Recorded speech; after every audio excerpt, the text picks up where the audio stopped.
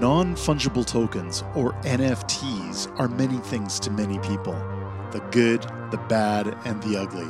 But for our next guest, they're a game changer for artists. Our conversation took place at Inventures, where he was a guest demoing his work. Sit back, grab your favorite means of hydration, and we're going to lift back the veil to see behind the curtains of NFTs. Welcome to Shift.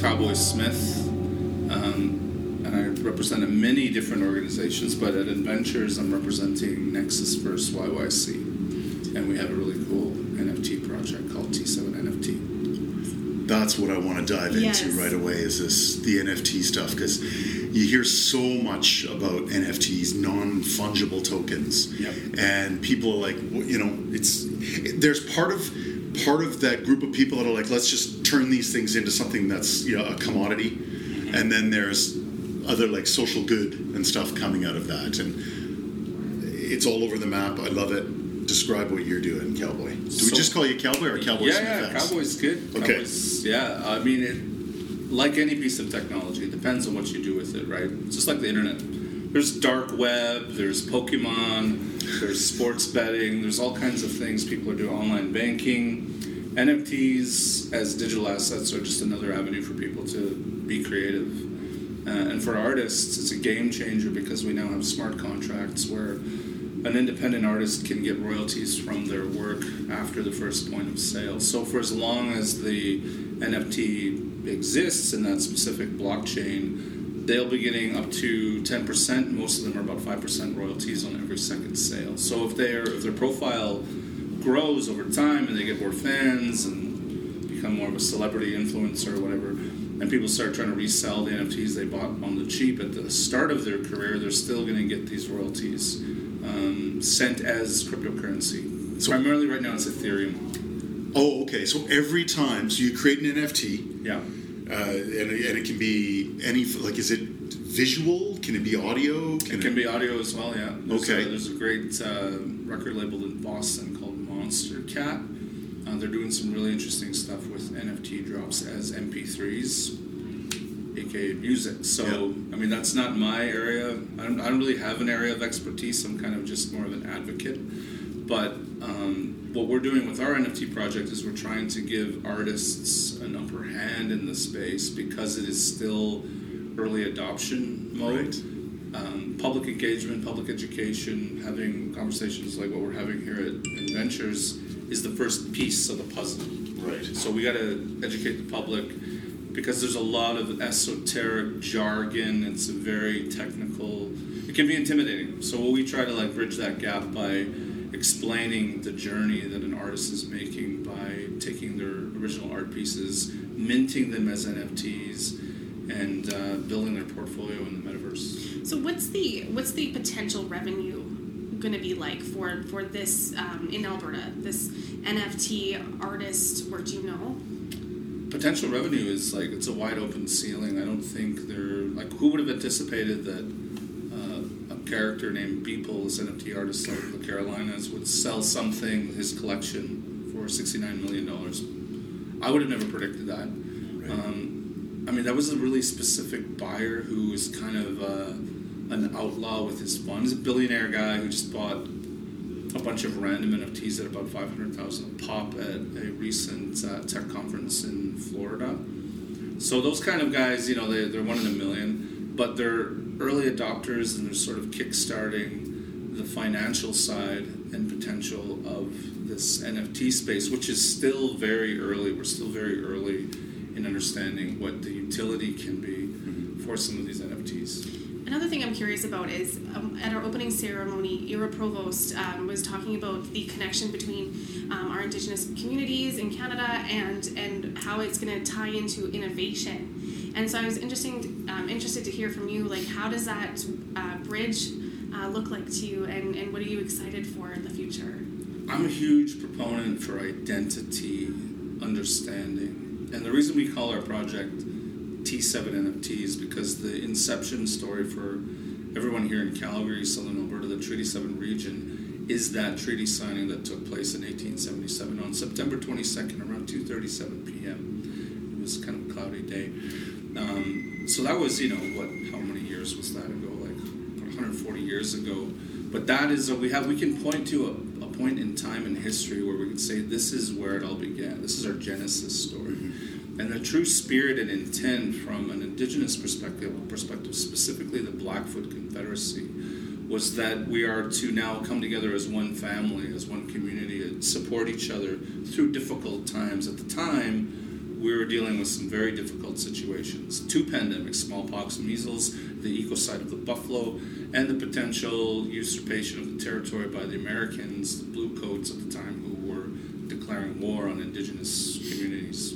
Example, 1876, the Battle of the Bighorn. So going all the way back to that inception story, one thing that I don't see enough Treaty 7 people, or Treaty 6 if it's Edmonton, I don't see people owning that identity, flexing the spirit and intent of that treaty, which was, in our language, Zinestisisin. In Cree, up in Treaty 6, it's Wetaskiwin, and it's coming together and, innovating and coming up with, resources, knowledge, understanding of the land and understanding of the landscape and, projecting into the future, coming up with an alignment of intention that will help us carve identity and help every sector thrive. And if I can get all these tech sectors and agriculture, oil and gas on that same page, that's one of my life's missions. We're going to do everything we can, including make NFTs. So it's all about connection, and it's about bringing people together through technology and tying back into your roots. I love that. I'm blown away with just the level of history, and to be able to provide that sort of context, and talking about technology that, as you said, is really early stages, and then going back like that, it's impressive. It really establishes a cool context. It's exciting. It is, absolutely. But now when we talk about NFTs, let's go back to that real briefly here. So, and Katie asked a question about the potential for making money for artists.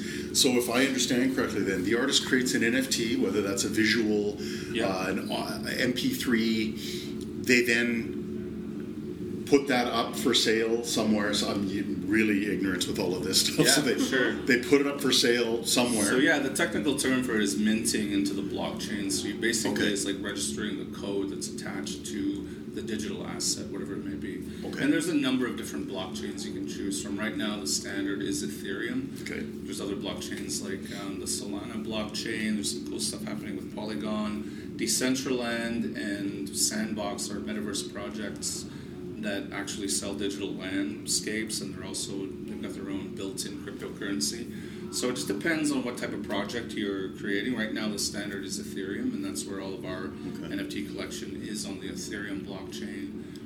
The whole collection of our 25 artists and organizations that are contributing to this is all on the OpenSea marketplace. It's available for purchase.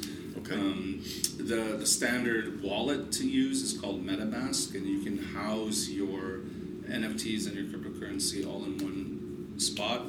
There are more platforms, more wallets, more companies coming out that will facilitate the complexity of what blockchain technology is providing us.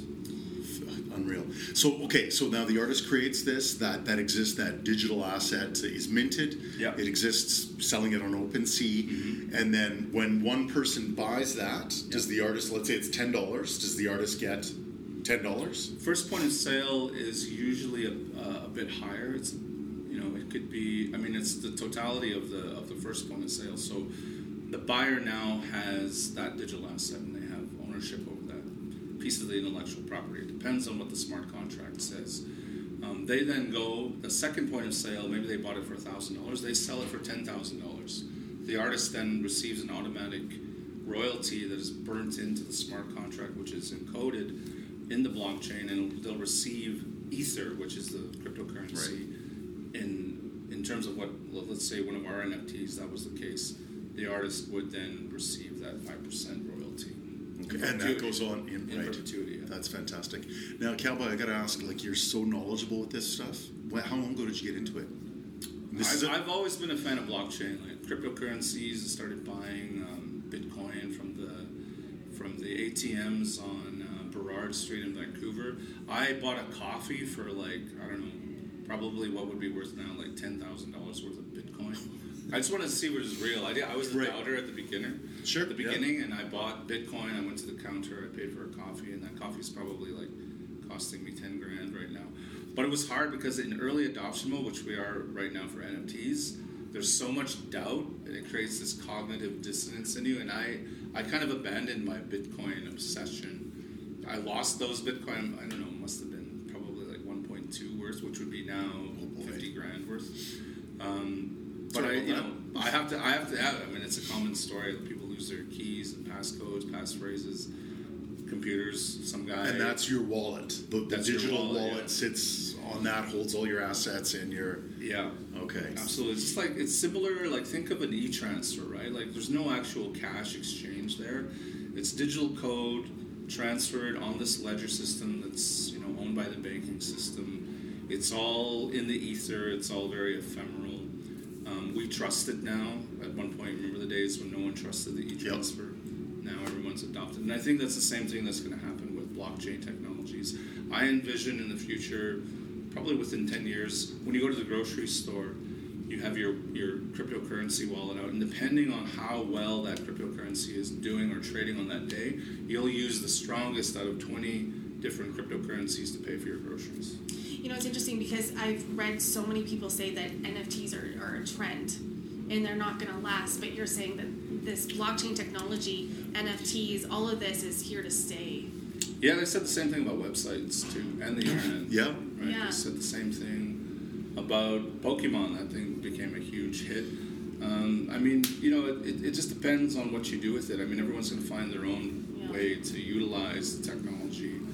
I think the relationship between creatives, i.e. artists, as a filmmaker, one example I can use is Quentin Tarantino found his old handwritten script of Pulp Fiction. And he went to an NFT digital technologies company, worked with them, and he minted that whole collection of his original, dust collectors, all of these items that a lot of his fans would be interested in. Mm-hmm. And I know he sold those for tens of thousands of dollars as Good NFTs. for him.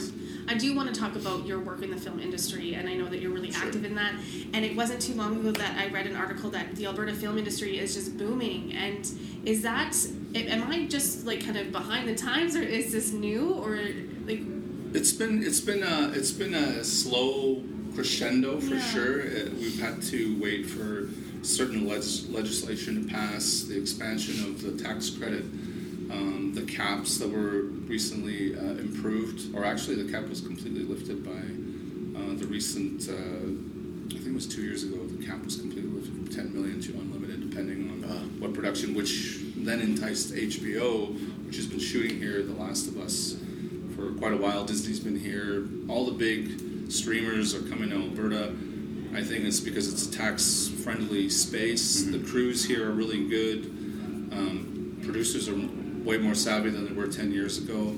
And we have a bunch of little tips and tricks that producers pull off to save money and make money in their process of getting it onto a platform. So, in terms of the film industry and its relationship to NFTs, one thing that I definitely want to give this idea away to everybody, but I would like to create an anticipatory relationship with audiences, much like what a trailer does for a movie. Mm-hmm. Share some of the content that I'm working on in the narrative space and in the documentary space as well, and build in like all of these incentives and utility on the blockchain with these NFTs to incentivize people to support the project, crowdfund for the project, and use it as a marketing tool when we get to the launch point or the premiere of the film. Wow, that's cool. That is wicked. A thing that really strikes me is, and we've talked about the words early adopter, entrepreneur, obviously. Yeah. What do you think, what about you makes you an early adopter and an entrepreneur, if you had to define those things? I think just having, the sort of bravery to dive into it without having any capacity in the space. I didn't know anything about NFTs 15 months ago. And when I saw that sale for that $69 million people, I was like, okay, there's something here. I still don't quite understand it. It's still very foreign to me. I understood. It took me about 10 years to figure out cryptocurrency and that blockchain technology. Now with NFTs, I see that there's an opportunity for everyone, including like let's say the restaurant industry, as an example.